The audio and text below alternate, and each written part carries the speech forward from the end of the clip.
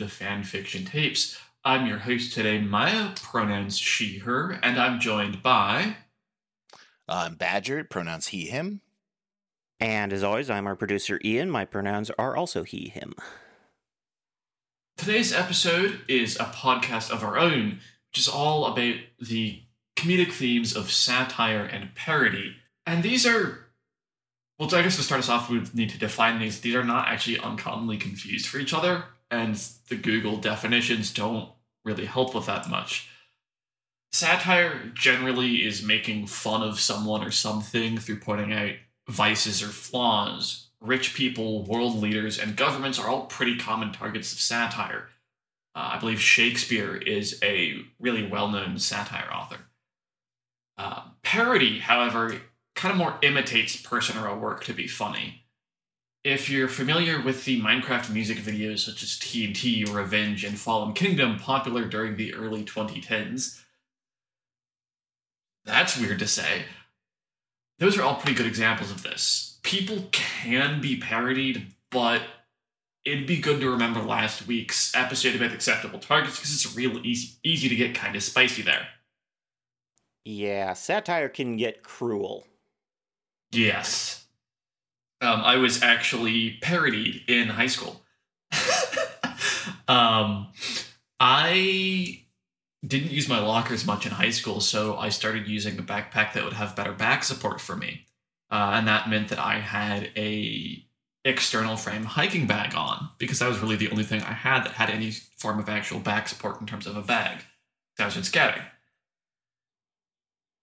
And this made me stick out a lot. I was probably the only kid in a 4,000 kid school who had a external frame hiking bag. I was tall enough already, so I stuck out in the hallways like a sore thumb. And our junior year students would do plays. And of course, there was a kid who was excessively nerdy and had a hiking backpack on in every single play. Now, I found that funny as shit, but it's real easy for that to have seriously hurt me if things turned out a little bit differently. That's kind of an example of how you want to be careful with that. Yeah, I mean, I think it's also really, really easy to just keeping in the ruling of punching up and not down is sort of like the way to describe that. Like, it's better to take shots at people who are quote unquote above you sociologically than those who are quote unquote beneath you.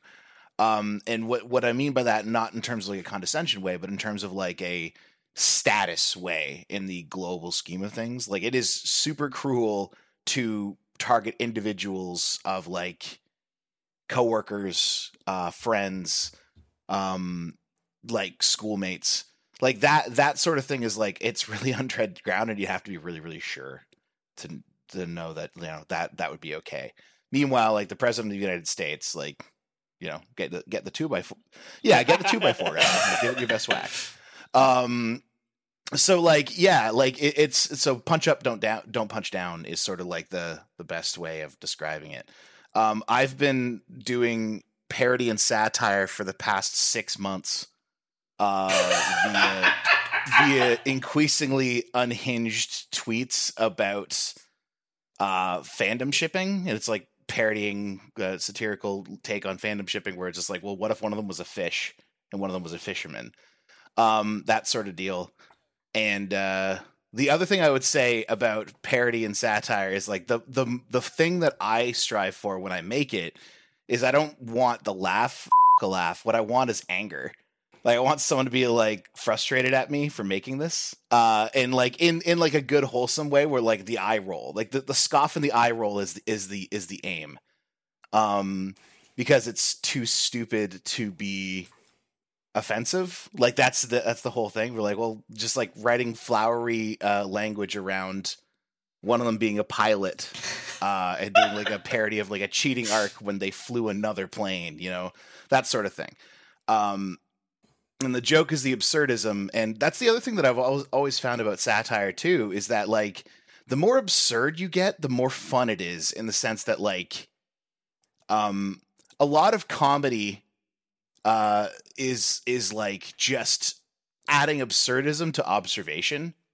Like a really, really good example of this, and this is one of my favorite like comedic bits of all time, is there's an episode of The Simpsons where Sideshow Bob walks out onto the front yard and steps on a rake, and then turns and steps on another rake, and then continues to step on rakes.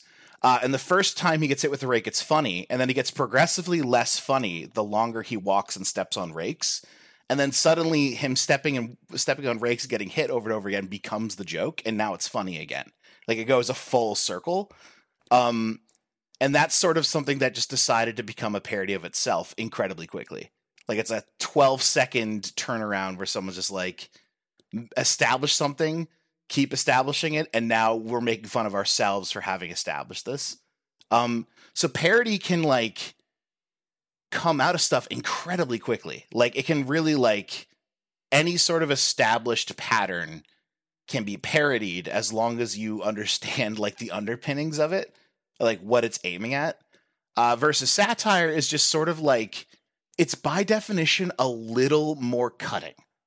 Like it's satirical takedowns are a long tradition of like in society in general of just like, you know, political cartoons are famous satires. Yes. Where it's just like, this person is so stupid for this take or whatever. It doesn't always have to be this person is so stupid, but it does cut a little deeper.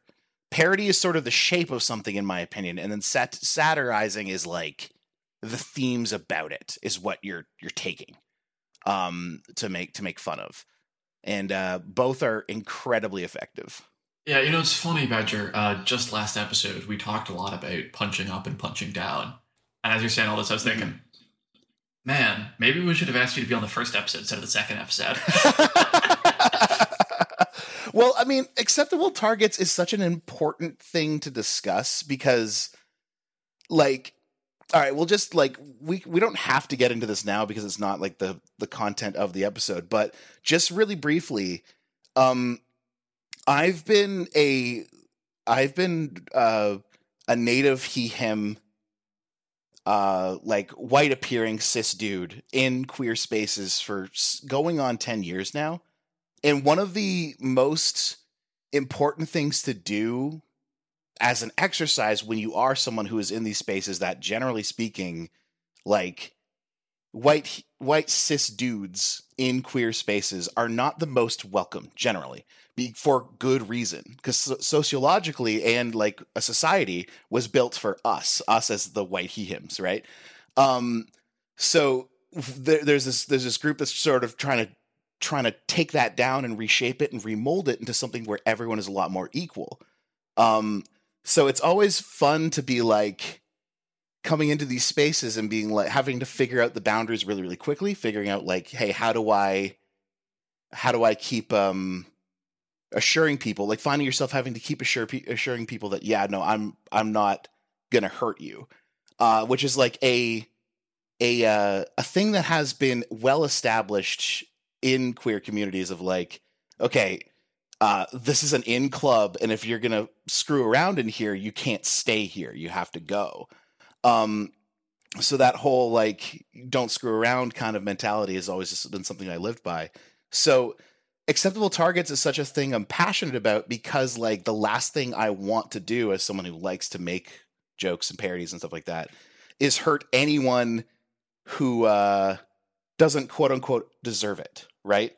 Like especially with like the target of a joke, because it is so fucking easy to hurt someone accidentally, not understand why, and because conflict is hard, and because people are too nervous sometimes to bring stuff up, you'll never know you hurt them, right? The large majority of the time, you'll never know you hurt them unless you seek it out and go like, "Hey, you've gone quiet. What's happening?"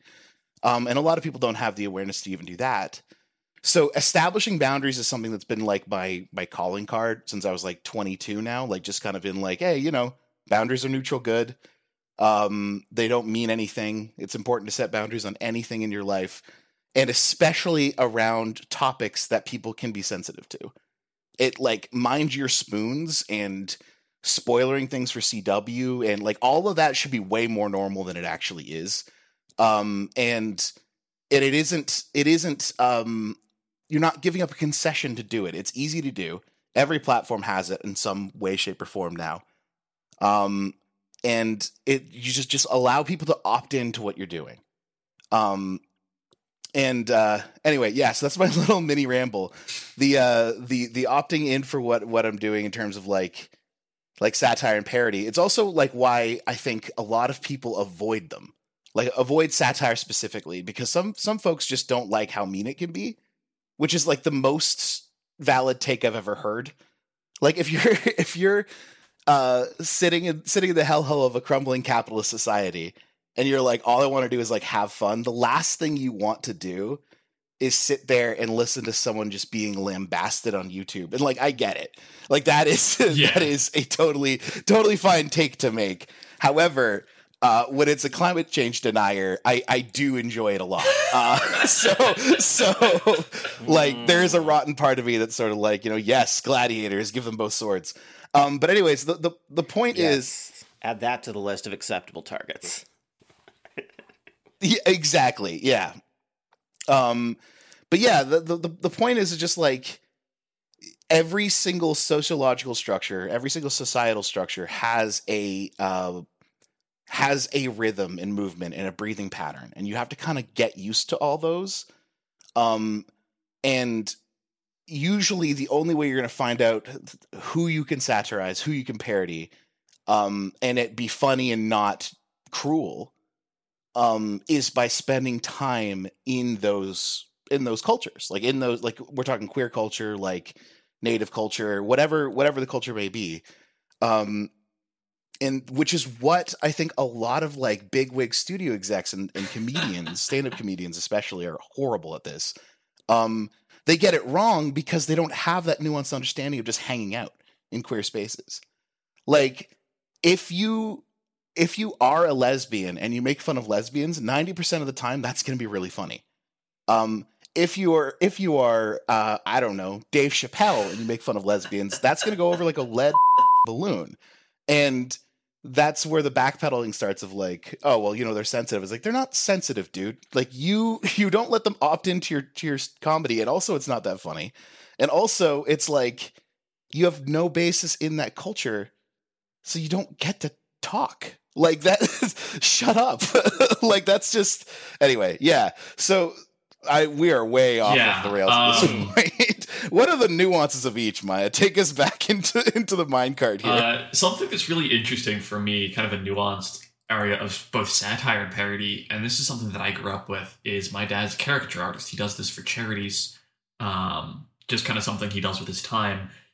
And people will pay to see themselves heavily satirized and parodized. Because kind of caricature art it's ultimate opt-in. Is extreme.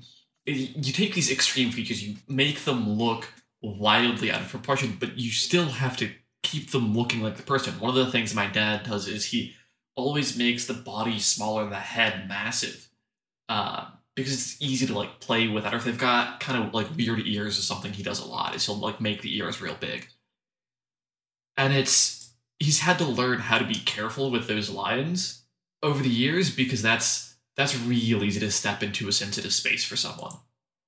Well, yeah, like even the process of like making the body small and the head huge is like, there are fewer people, in my estimation, this is just uneducated estimation, but like there are fewer people who have like head issues, like head body issues, than like weight issues, right?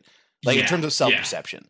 So like there are people who are sensitive about their weight, and that's like a well-known societal problem that we all done been new about all that shit, right? Like how it's really, really unfair for bodies, women in particular. But like, so to immediately be like, okay, well, let's eliminate that as a possibility and always do small body, big head. So you're not pandering to anyone. You're not condescending to anyone by not including that. You're just saying, hey, this is my established style. And then you have weird ears, bro, is like the content of that. I really like that. Like any sort of, and this is what I mean by like, it's sort of what I was getting at with like opt-in content stuff, because like we kind of live in a weird space because people don't often get to opt in to satire. And what I mean by that is like TikTok and YouTube shorts and stuff, right? There's no, hey, heads up, here's what this thing is about. Do you want to watch this? Yes, no. There's no video description. Yeah, a video description, and or like in YouTube Shorts' case, you just keep scrolling. And like there's no, you might get a title. You might notice the title. And that's not enough of an opt-in system for people to like not be surprised by someone saying something really wild. And like that really sucks. Like in the example you gave of like Cartoonist, someone literally paid you to do this. Like that is the biggest form of opt-in. Like they no longer get to be upset about what you create. There's that like mentioned thing. And also you sought out a cartoonist to be satirized. So it's like you are giving 100% opt-in there, and then you get what you pay for. But like someone who just randomly stumbles upon like trans jokes on YouTube Shorts, they didn't get to consent to that. Yeah. Like that took them by complete surprise. And like that's the sort of shit that like is not okay. Like satirizing that stuff is like there's a safe way to do all this. Like it's been invented.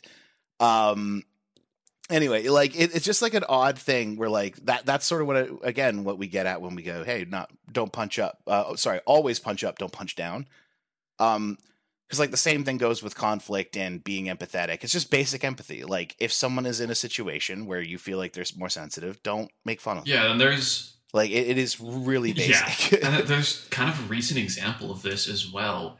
At least recent to the date of recording, although by the time this is out, this will probably have long been over. The Titan submersible.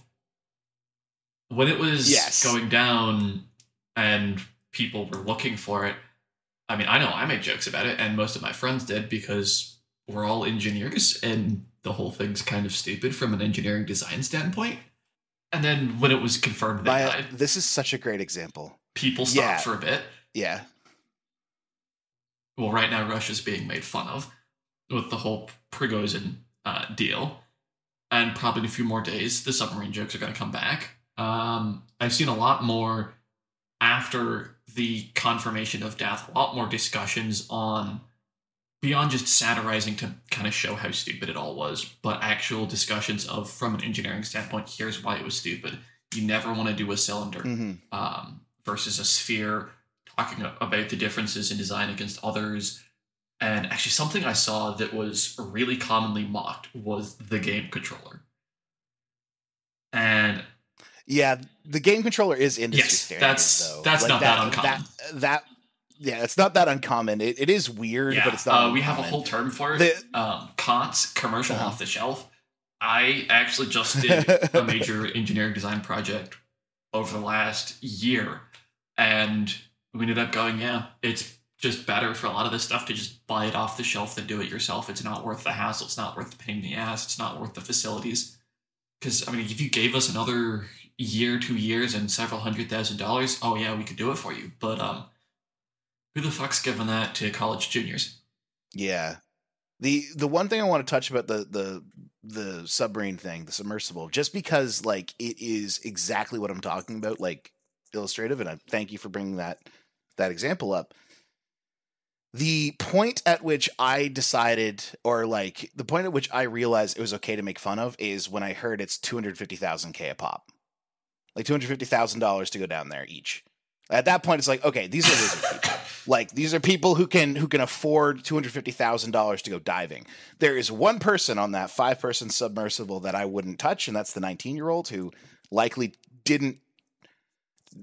was living at home, didn't totally have the ability to say no when your father says you're going with me. Like I think there's probably like familial stuff that almost certainly forced him into it. I don't know him, don't know his situation, but that's usually how family stuff operates. And also it's a kid. But the other four, also he had his whole life ahead of him. That's sad. That's a tragedy.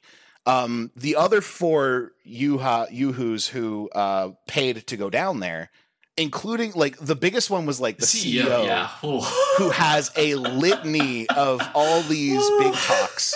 And this is the sort of thing where it's like, Like it is low hanging fruit, but not in terms of like a punching down thing, in terms of like this is really easy, because the guy talked about how immortal he is like for the entire run up to the Titan going down. And it was just like, oh man, this all aged like, damn. Yeah, there's also like not well. There's a phrase in engineering. It's one I've come across many times, and it's one I'm actually really fond of. And it's regulations are written in blood. Every single industry. Mm-hmm. New rules are made because someone died. That's what has to happen to change the rules sometimes. That's what changed the engineering design processes. That's why incidents like the Challenger, incidents like the Hyatt Regency Hotel, I believe it was, changed how we design and how we mandate things for engineers today. Because the mistakes then killed people. Choices that were made that put profit or that put expediency over safety killed people. And that's what happened with the submarine. Expediency and profit were put over safety, and it killed people. Yep, and that deserves to be, like, listen, that deserves to be made fun of. Like, that deserves to be called out, and satirization has always been about calling like things like this out. There was a tweet I saw going around that made me laugh. I don't totally agree with it, but the tweet was essentially, if you can't laugh at this, you're not ready for revolution. And that I agree with the sentiment, not the text. There is some tragic parts to this. There's a dark story behind this, but however, there is also something objectively funny about a bunch of billionaires shoving themselves in a cylinder to go see a ship we know everything about already. Like, that is pretty indicative of how the uber rich spend their time. There's also the irony of the rich person's vessel thought to be impossible to sink sinks. Rich person vessel goes to look at the thing, is claimed to be invincible, and also then sinks. Shares some of its name. Like, Maya, you can't make that up. Yeah. Like, I'm jealous the name of it. sharing was like, from a writing standpoint, I'm like, I wish I thought of this. You can't make this up. Yeah, this is some crazy shit, because I think the dude's name is like Stockton Rush, and some of the shit he says, he sounds like...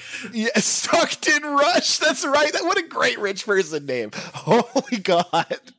That sounds like those... what's the rich man in Team Fortress 2? Oh, God. Yeah, Same fucking energy as that. Yeah, you know what I'm talking about, that, right? Oh, my God. It's this absurd, adventure crazy, manly man, rich dude who's all about doing these things and pushing these boundaries. And they're boundaries that don't need to be pushed and really shouldn't be pushed for safe innovation. Saxton Hale is his name. Yeah, Saxton That's Hale. the name.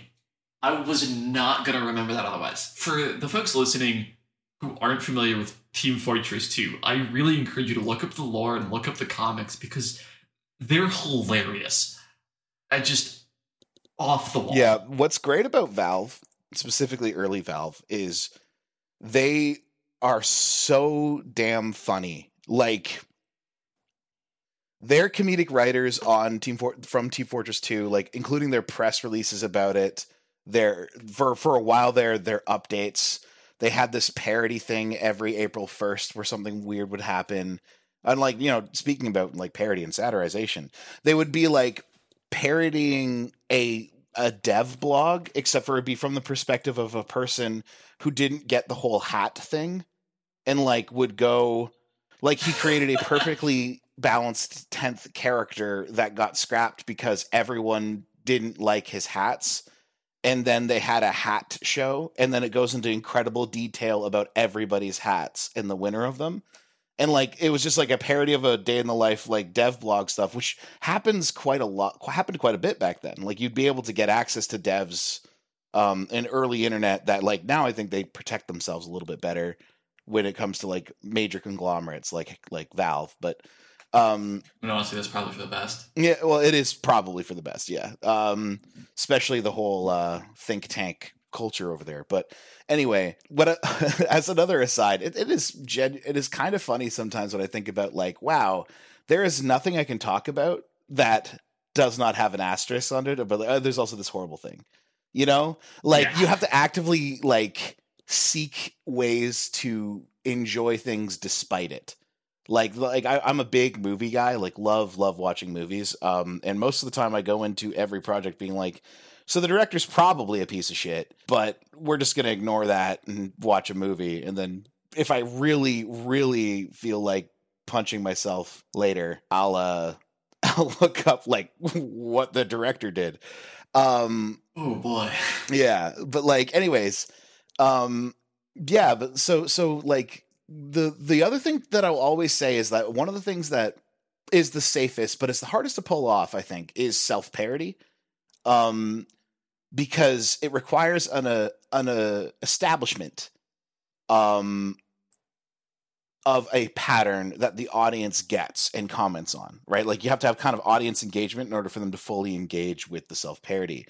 I've managed it exactly one time during like I have a 330,000 plus piece of writing. 37, I believe. Yeah, a very long fanfic in the Arcane fandom where I established a phrase over and over and over again throughout the entire run. And then one chapter, I had it come up like 5 times, like over and over and over again. Oh gosh, I remember that. Yeah. And it was just like a moment of like self-parody where it's just like, okay, I've done this for 25 chapters. The audience expects a certain thing. Now I'm going to subvert the expectation by being like, here's the title over and over and over again. It also serves as a bit of a filter for the folks who kind of take the wrong way with fics, having fun with it. Yeah, I think like, well, fanfic writing in general is a weird space of artistic creativity where people come in with their own baggage and put that on you in ways that I don't think they do with commercial authors. And so, which is why it's hard to be funny in writing specifically. There's a mental block there because I think that we as like a crew, as like a society crew, I don't know why I'm calling like the human race a crew, but me and the gals and pals, rolling on up to read a book. But no, like I think comedy, we're used to comedy being spoken word, we're used to comedy being like physical and seeing it. But writing comedically, writing something that's funny is very, very hard, I think. And it's hard to be funny because, first of all, the audience knows that you're trying to be funny. When you write a comedy book, they expect to laugh. That puts a weight of expectation on something that isn't that doesn't like conduce itself to fucking like a fun audience experience where you can just kind of like laugh. Like it's the same sort of thing as your friend being it's like, hard because part of what makes things funny is a subversion of expectations, and if you're expecting a subversion of expectations, it gets a little weird there. Yeah, well, it's the same sort of thing where I think that a friend of yours saying, "Oh man, you're going to be shocked," you'll be less shocked now. It's the same deal where it's like, I'm funny, and it's like, okay, well, do something funny, make me laugh, is like the expectation. Yeah. So I always try to aim for, especially with comedy, I always try to do it in things where like that's not the main point. Like there's going to be funny shit all throughout it, but for the most part it's like a straightforward romance or whatever. And the key things there is like, for instance, making a super rich person not know how to turn the sent from my iPhone feature off. Like that's very funny every time it pops up. Like just a very short thing about like just like this defines in one sentence that this person is awful with technology. Yes. That's kind of the way I approach comedy in my works as well. Is I don't set out to be funny necessarily. I don't tell you from the outset, aside from the tags, that there's going to be funny shit here. But I don't write comedies. I write stories, and then I put in funny jokes that make me laugh. Yeah, that's truly it. Like for writing stuff, I think like the key thing is like make yourself laugh, and if no one else gets it, well, at least you got a chuckle from you, the real audience. Yeah, there's 7 billion people on this earth. Actually, I think we're closer to 8 now than 7, so I should round up and say 8. Yay! I digress. There's gonna be someone else out there who laughs at the things that make you laugh. Yep. Like that's just gonna happen, statistically speaking. And that's probably your platonic soulmate. So hold on to them and never let them go. Don't let them out of your sight. Keep them in the cage overnight if you have to. Break out the sledgehammer and the wood block if you have to. That's right. That's right. That you don't get to leave. You're here because you laugh at my jokes, and this is a healthy relationship. That's what you say to them over and over and over again. Yeah, like I love both of these topics so dearly, like parody and satire. Like my favorite movie of all time, Airplane. I'm not saying everything in Airplane has aged the best, but it like has like a laugh a minute, and it's a very clear parody of a whole bunch of things. Like it slaps them all in. It's like like the time capsule of cinema up until that point. And one of my favorite ones is like the movie is about an airplane that, well, ostensibly it's about an airplane that has a malfunction and has trouble landing. That's the entire plot. But in there's a recurring character that keeps saying like, it was the wrong day to quit smoking, or and then that starts to ramp up to, I sure picked a bad week to quit sniffing glue. Exactly. Like the joke starts to like roll forwards, and it becomes like a thing of like, it's the gritty, I'm too old for this shit guy, but his vices are getting incredibly worse as they go. I think my favorite joke, well, my next favorite joke after that one from Airplane is the protagonist's drinking problem. Oh yeah, where he throws. He can't put it in his mouth. He can't put water in his mouth. Every time he lifts the cup, he starts shaking and pours it all over himself. He literally has a physical problem drinking. The other really good one that like this is what it all is rolling to a later point, but the other thing that I really like about Airplane specifically is I just want you to know that I'm very proud and we're all rooting for you, which the character does 3 different times at more and more inappropriate moments.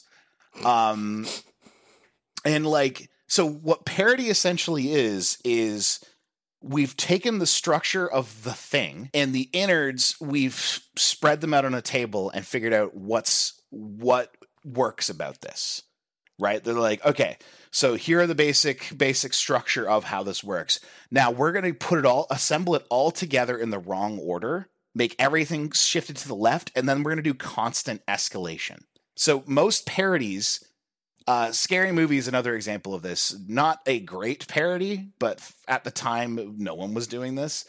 Where it's like every joke has the shape of a horror movie plus escalation. Like all it is just making these moments bigger and bigger and bigger and bigger.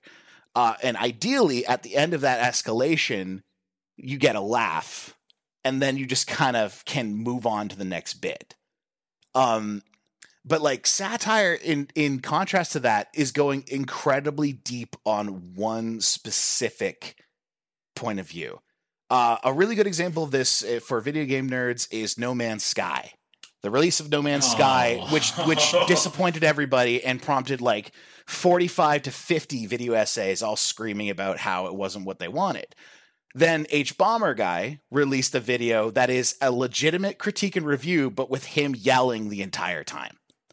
So it's him basically being like, hey guys, this is incredibly stupid the way that you guys present this as like I'm angry man, I'm going to be shouting at 300 decibels the entire video. So I'm going to do the same thing except talk about why the game works and why it doesn't for 12 minutes. And it's unwatchable. Like it is absolutely unwatchable. Like I love H-Bomber Guy. I cannot stand that video, and I think that's the point. The point is that like this is a bad way to present your argument. It's a bad way to present to an audience, and it's an awful way of getting your information across. Stop it. Was his entire so satire is like it's critique. Yeah, it's critique by doing the thing you're doing, essentially. Yeah, like the SNL sketches of Donald Trump are very good. They're satirization for sure. Their quality is incredibly suspect day to day, but the satirization of just like, I'm going to say what you said just back to you, but dumber. Like when you say, man, I'm hungry, your friend goes, man, I'm hungry. That's satirization. It's just not good. Or hi, hungry, I'm dead. Yeah, that is what my friends are more likely to say to me. Yeah, I guess that is also satirization because you're just like, haha, I'm taking your thing and throwing it back at you.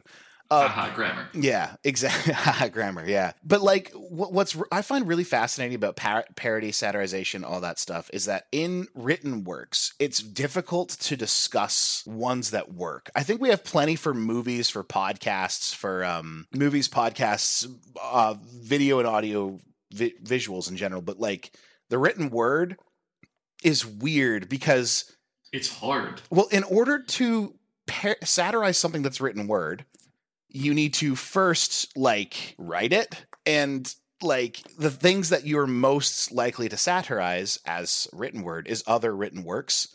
So it's like you're just sort of like, okay, how do I sustain this for fucking like 150 pages? Like it's like, this is why like The Onion exists, because it's short and quick. Right? It's like, yeah, you make the joke, you get out of there. The headline is sometimes the entire Onion article, and that's fine. Like, all the way back to The Submersible, the headline, sending another group of billionaires after the first group of billionaires.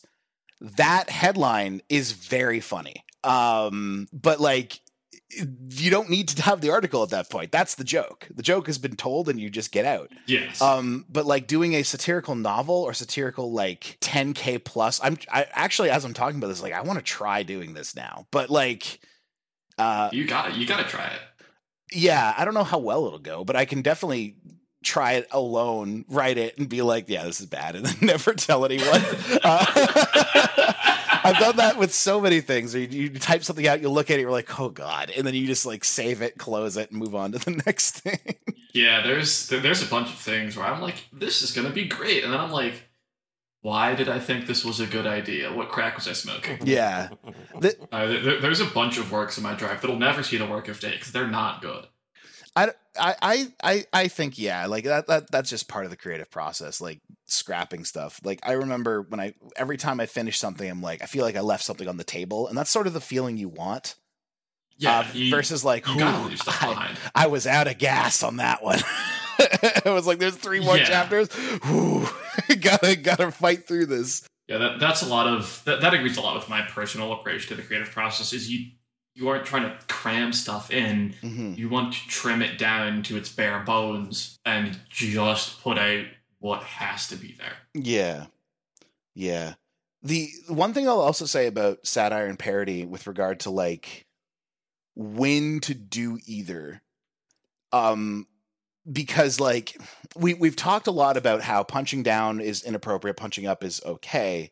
And we talked a lot about how like being in communities and steepled within them allows for better parodies of those communities without offense, because you get the nuances of how those communities and cultures and segregated groups of society like interact. But like when it comes to like, if you're sitting there thinking like, is this appropriate? The best way to describe the process of it is like, interrogate the person in you who is wanting to do this and the whys of that. I'm sorry for all the personal examples, because I do parody a lot and satire a lot, but there's a tweet that it used to exist that was incredibly misogynistic. And it started with a character being like, hey, want to hear a joke? And it was just like, yeah, but you're only popular because of your cup size, essentially was the joke. And it's not very funny. And so my immediate response was to quote tweet it and say, hey, do you want to hear a joke? And the second character saying, is it funny? And the first character saying, no. And that's the entire tweet. And in that moment, it's like, the reason I did that, and before sending tweet, I'm like, why am I doing this? And the answer was because it was like, this is gross and sexist and weird that you've done this.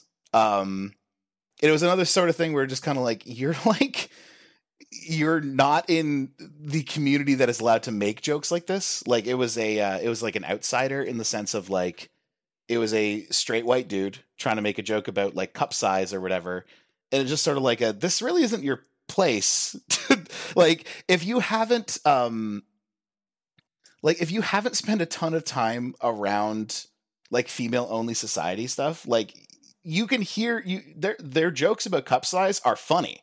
That's the difference between their jokes and our jokes about it. Like my jokes specifically about it. Like, because I don't know how to make a good bra joke because I've never had to wear one for an extended period of time. But like my wife kills with it. Absolutely kills with it because she's fucking spent time with it. It's just that it really is that simple. Like, so satirizing that was just sort of like you need to take this down. Like, I think you need to delete this tweet in a bad way. So like that's sort of like interrogate that side of you that's going like, is it appropriate for me to be making this joke, and why am I making this joke? And if the reason is just to be funny, that's actually not that good of a reason for satire specifically. Like usually there is a intent behind it. And if it is just to, I want to make this one person in my life laugh, then maybe share it with that one person instead of going global with it.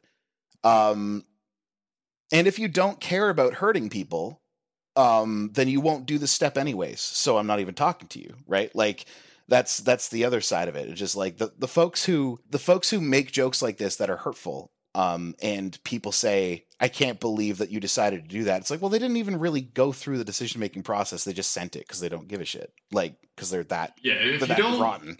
Like, if you don't care about hurting people, I'm surprised you made it 40 minutes into this episode, let alone through the previous episode. And if you've been listening for a while, how in the hell did you make it through the entire first season? Oh, we lost a lot of them during the punch down, punch up segment. Like they dipped. But yeah, it's so like when is each appropriate is just like parodies. I honestly think that like parodies are like love letters in a lot of ways too. Like usually they're from people who deeply understand the source material and are like, I'm going to lambast. Like Spaceballs is like a love letter to Star Wars as much as it is making fun of Star Wars. And like, so like that sort of stuff is just sort of like, you are clearly a huge dork about this. Like, go off, like sing your song, sing it with your chest. But like for satire, there's a lot more care that needs to be put into it. And most of it is just like literally just asking yourself, hey, yo, why are you up to this? And if the answer is because I think it'll be funny, like in some instances that's okay, but like you do need to figure out why the urge is to make that joke. And if the reason why is like, oh, because I have deep-seated phobias against certain like cultures, classes, religions, sexes, then it's like, okay, well, don't do that then. Like, don't stop. Release the left click button. Yeah, get off of Reddit, get off of 4chan. Yeah. Take a breath. Yeah, well, mostly the take a breath stuff. I think most of conflict boils down to like not interrogating the self in terms of like, why are you making these decisions? Yeah, there was an incident that is this episode, the previous episode are both very relevant to any server that I moderate, where it was just kind of a person in question didn't really even think that what they were doing could hurt people, and that even if it did, those people deserved that hurt anyways. Yeah, that's an incredibly hard line to walk. But they deserve it is okay. So like the real reason why you punch up and not down, right? The real reason that you punch up and not down is that the did they deserve it kind of becomes yes, and who cares, right? Like if you're taking pot shots at a world leader or or a billionaire man baby who bans the word cisgender, for instance, like if you are targeting those people and like the do they deserve this thing is like, well, yeah, like, yes, they do. They also, who cares? Like but like if you're doing a thing where you're like, oh, but this blanket group of people deserve to be hurt anyways, so shrug aspect of it is just like, I don't dig that, man. Like, I don't vibe with that. Like it truly is the difference of context of like, what is the group that you're targeting in relation to you and then in relation to the world. Like, I think that it's an incredibly there's a ocean of difference between men really do be like blank versus like trans girls really do be like blank. Like there's an ocean of difference between those two statements. And there's a lot of difference. It's also, it depends on who's making that joke, because both of those can be really, really awful. Yes, exactly. Like I'm speaking from like my perspective. Like if I were to just start talking about like trans girls or whatever, there would be eyebrows raised because like I'm not one.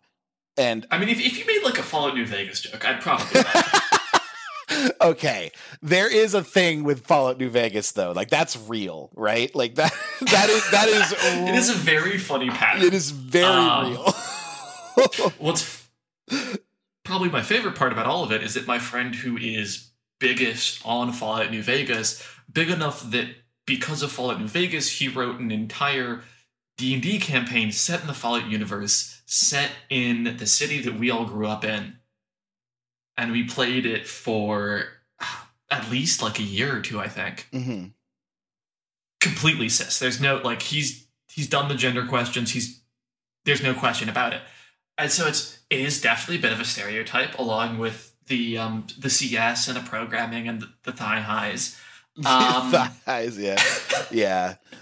Like I'm so fortunate that when I was 22, I met a trans, like at the top I mentioned being in queer spaces for 10 years, and my gateway person to that was this woman named Elena, who actually got her Canadian visa recently and is going to be living in Ontario, which like we might actually get to hang out in person a lot more, which I'm very excited about. But yeah. Oh wow, big congratulations. Yeah, she's stoked. I met her on a role play site, and she was the first trans person that I had ever talked to and like gotten personal access to, like not in like public or whatever. Yeah. And that was the start of like several barriers that I had to break through in terms of like just like as a, again, white appearing cis dude. I had a lot of like privileges stuff that I had to re-examine, and she was like the first person to do that. And she was currently playing, I believe she was either currently playing or then went on to play Fallout New Vegas, like somewhere in that first year of meeting. And it was just like a moment of like, oh, stuff from her where like, that's where I first heard that joke. And I was like, wow, that's an old joke and it's a good joke. But it is absolutely, you're right. It is a stereotype. It does depend on who's making it, but it's kind of funny because for me, the first time I had contact with a trans person was someone who I later invited onto the first podcast I did on one of the first episodes, where I was actually kind of in charge of that, Mm-hmm. And that directly led to me cracking my egg and realizing a lot of things about my own gender. Yeah, and you mentioned like the other thing too is just like the questioning stuff, like questioning self, like interrogating the self. If there's one thing that hey, people listening at home, hey, hi, it's me, Badger. Interrogate the self. Ask yourself questions. And I'm not even like, we can narrow it down to why that's a good idea in so many different categories, but just generally just talk to yourself. Like talk to yourself, figure out why you think the way you do about some stuff. It'll make you funnier. It'll make you a better writer. It'll make you a better fandom participant. It'll make you a less toxic person to be around. You have nothing to lose and everything to gain to ask yourselves, why am I feeling this way? And if you don't know how to ask yourself, why am I feeling that way? Find out.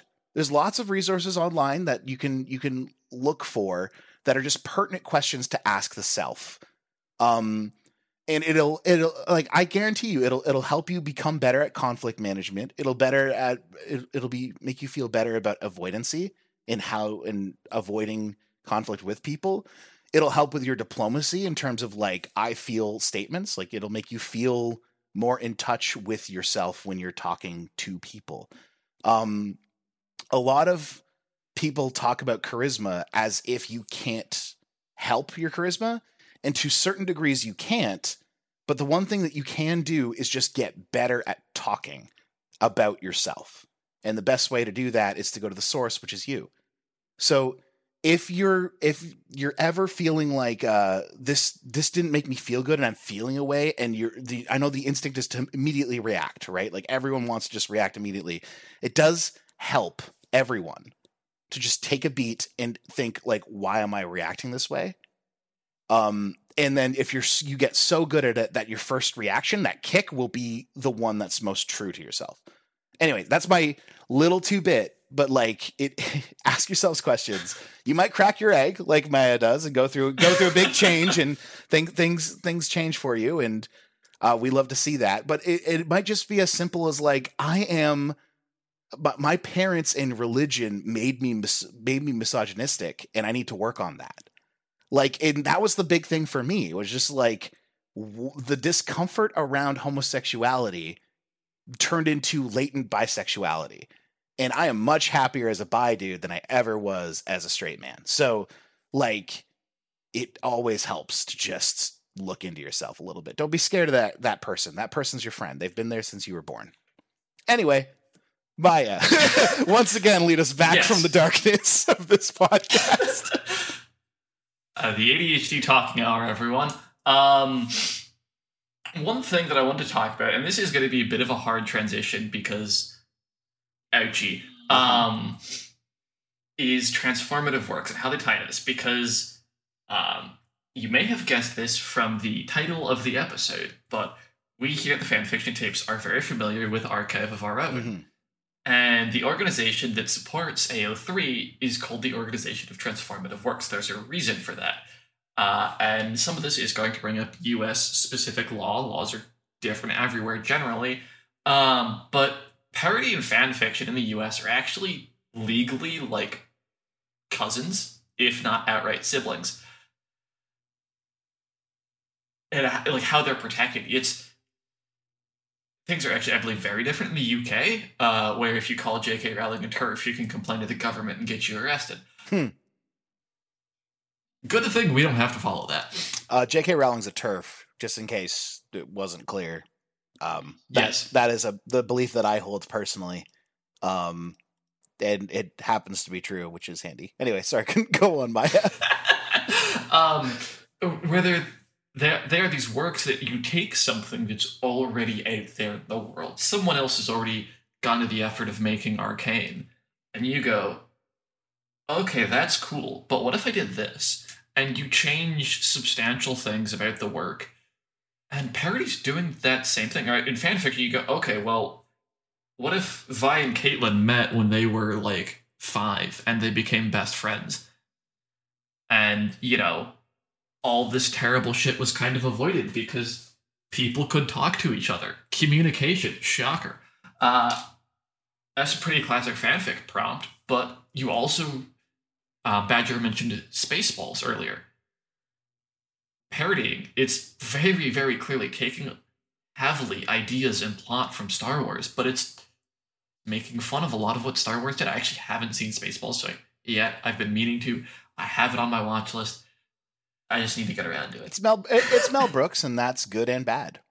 So it is a very Mel Brooks movie. It's not the most Mel Brooks movie, but it's up there. Yeah, it's all about taking stuff that's out there in the world and playing with it. And there's legal protections for that. Part of that is actually the result of AO3 and the Organization of Transformative Works. That's kind of one of the cool things that allows this podcast to be out there, is because we are talking about books we've read, shows we've watched, movies we've watched, podcasts we've listened to. Actually, I don't think we've mentioned podcasts very much on this show. I've got a couple now under my belt that I can actually talk about. But yeah, like, it's an unmined ore vein of podcast narrative stuff. I didn't realize it existed until a friend of mine, a young ghost, was like, you should listen to this, and I did, and I was like, wow, this bangs. I can't believe I've never done this before. Anyway, sorry, go on. I didn't listen to podcasts much before doing this podcast myself, and a couple of weeks ago in the kitchen, I started listening to Dimension 20, which is very, very funny. A lot of politically apt jokes in it. I love the halflings. The cubbies. Yes, they're hilarious. I don't know where I was going with this. There's two talking hour, folks.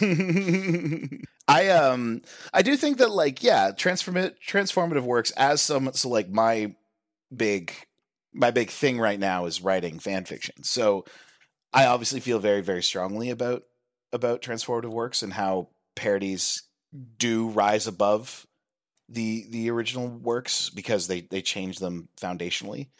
And it's so good when a parody, like I think that's the mark of like a truly good parody, is when they hit the marks so well that they work on their own as an example of what they're parodying, right? Like the Spaceballs is the running example, but like Spaceballs works on its own as a sci-fi movie while parodying operatic sci-fi movies. In many, many ways, The Princess Bride is a parody of these fantasy stories with like the princess and the knight, while being an example of all of them.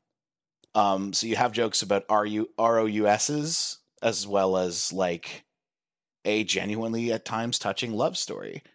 And if you just chart for The Princess Bride, it hits the hero's journey pretty well on the mark in terms of just like a little medieval fantasy story. But yeah, like I think that's the mark of a true parody, is when it becomes like a truly good parody, is when it becomes transformative. Like none of us are going to sit here and say, oh man, the Scary Movie movies, they really worked as horrors, because they didn't. And they never will. The entire time you're watching that, you're like, this is a parody. Cabin in the Woods is also a parody of horror. Cabin in the Woods is the absolute golden example of like a parody horror movie, because it's funny. That's one of the only horror movies I've actually seen. Yeah, like it's funny, but it's also just very clearly taking the piss, and but also like is a horror movie. Like it's legitimately, it follows the horror movie very faithfully. And while the in-universe trying to make fun of all these tropes and little hang-ups that horror movies have.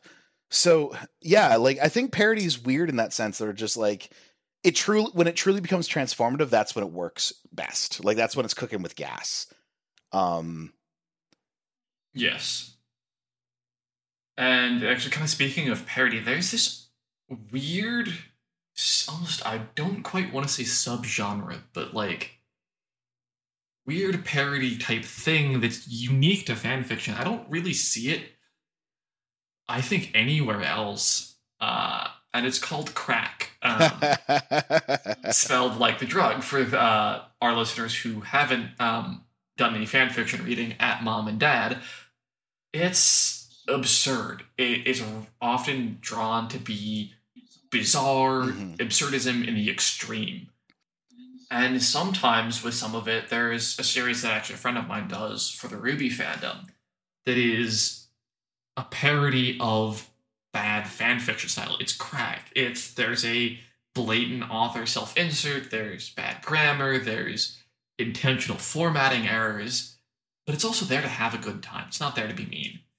And that's one of the unique things that I really like about fanfiction, is you can just have bizarre, out there stories.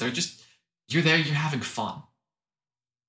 Yeah, I think crack is weird.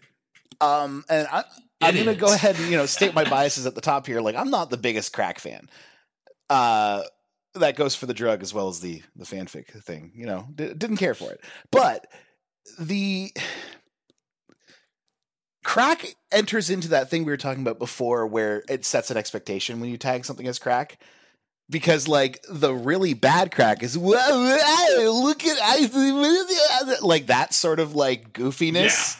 Yeah, it's haha, so funny. Yeah, random. It's RAR XD levels of. I just totally came to everyone who uses RAR.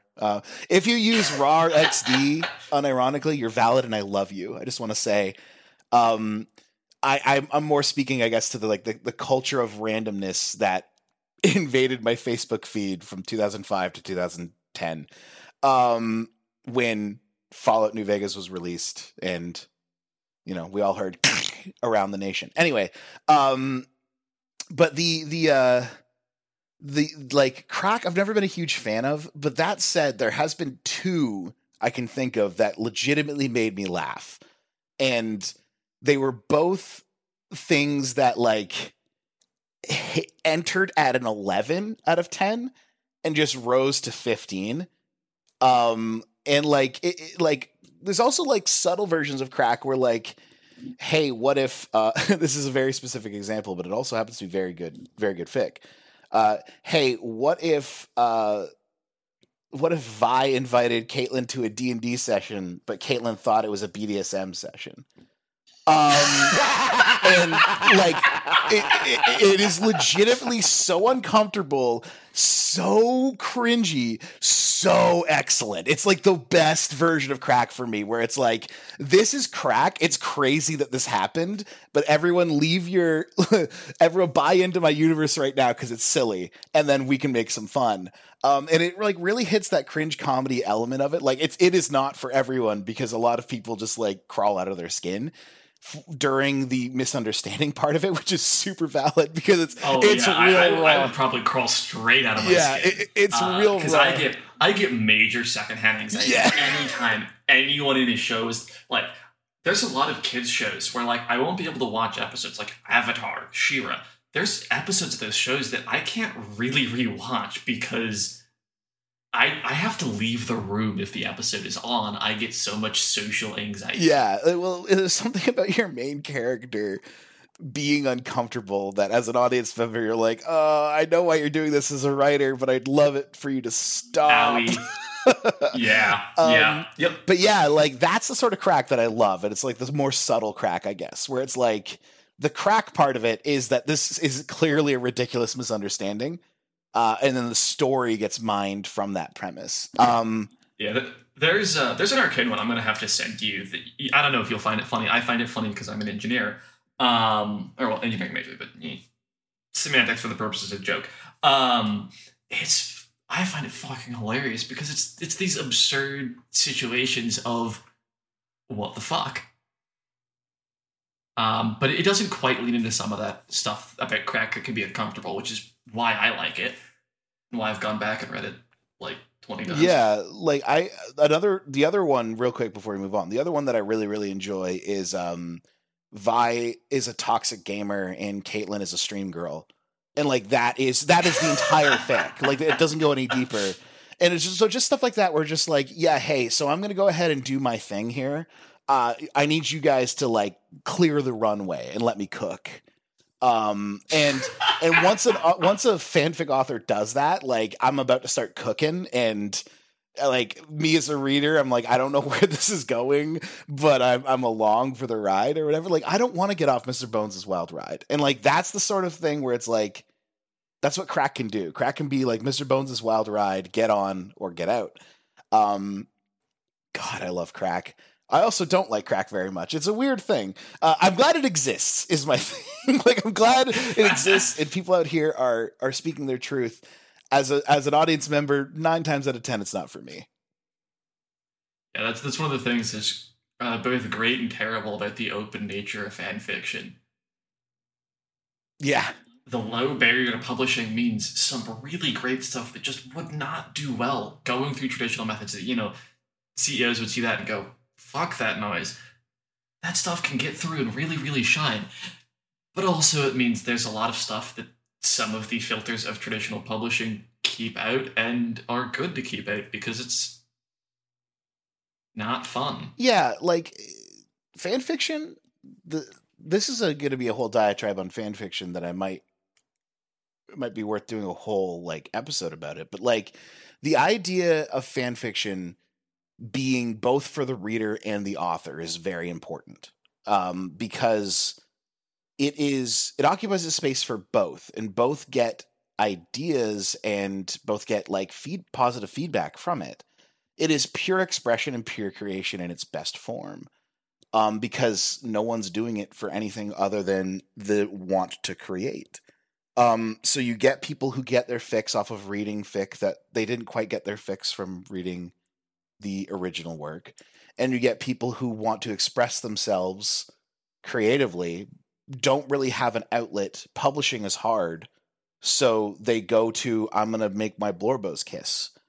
And like, there's something beautiful and like simple about that. And I would never, ever, ever say to someone like, you can't create your truth because I don't like it. Like that's never something that I'm going to take a position on. Now like there is nuance here for like some, like it gets into the murky waters of headcanon, and I'm not really interested in like going over all that unless we have like a lot of time. But that would be a whole episode on it would be like 3 parts because there's a lot to say on the topic of headcanon. There's a lot of mess there, it's incredibly simple, and it's also incredibly complicated, just like humans. But yeah, like it's the point I'm kind of driving at here is that fan fiction scratches an itch that you kind of can't get anywhere else. And like there was a comment that I read once where it was like sometimes alternate universe fanfic is just contemporary queer romance in which characters you already have a relationship continue to have a relationship. And like that's the key. Where it's like you already have a relationship with these characters, you already like them, you already like what they do, and that just continues. You just get more of that. Which is why like it is genuinely insane when people try to kill it. Because it's like you realize this is just more engagement. Like we like the thing you did so much, we want to do more of it. And for free. Like the for free thing is like the underscored. Like none of us are getting anything out of this, unless you're God. Yeah. In which case, your Patreon's probably full up. Like, so anyway, yeah. Well, we are quite a bit over time, actually, and there was a little bit more we wanted to get to, but I also have to get to D&D. Fair enough. Ian, have we gotten anything new in the mailbag in the last hour or so since we checked? No, that is still empty. So if anybody wants to write us a nice letter, you can email that to us. Our address is fanfictapes@gmail.com. I'll also make sure to put that in the description so that people know how exactly that is spelled, and maybe it'll format into a link you can click. I believe we also have a Twitter. Yes, Maya? Yes, we are at Fanfiction Tapes on Twitter. Nobody's sent us anything yet, but if there's something you want us to read on the show and you don't want to email it to us and prefer Twitter for some strange reason, I mean, you do you, but if you prefer it, we're on there as well. Send us stuff. We'll be sure to put it on air if you want, or just keep it off if you'd rather keep it private and just send us something. And of course, you can also leave us a comment on our YouTube channel or leave us a rating and review on whatever podcast service you use to listen to this. Hell yeah. I am and have always been Maya. I was joined by... I'm Badger. I'm not sorry anymore. Dylan isn't here to apologize to again. Next time I'm on and Dylan's here, I will continue to be sorry. But for now, I'm still Badger. And I'm Ian. Until next time. Bye. Later days.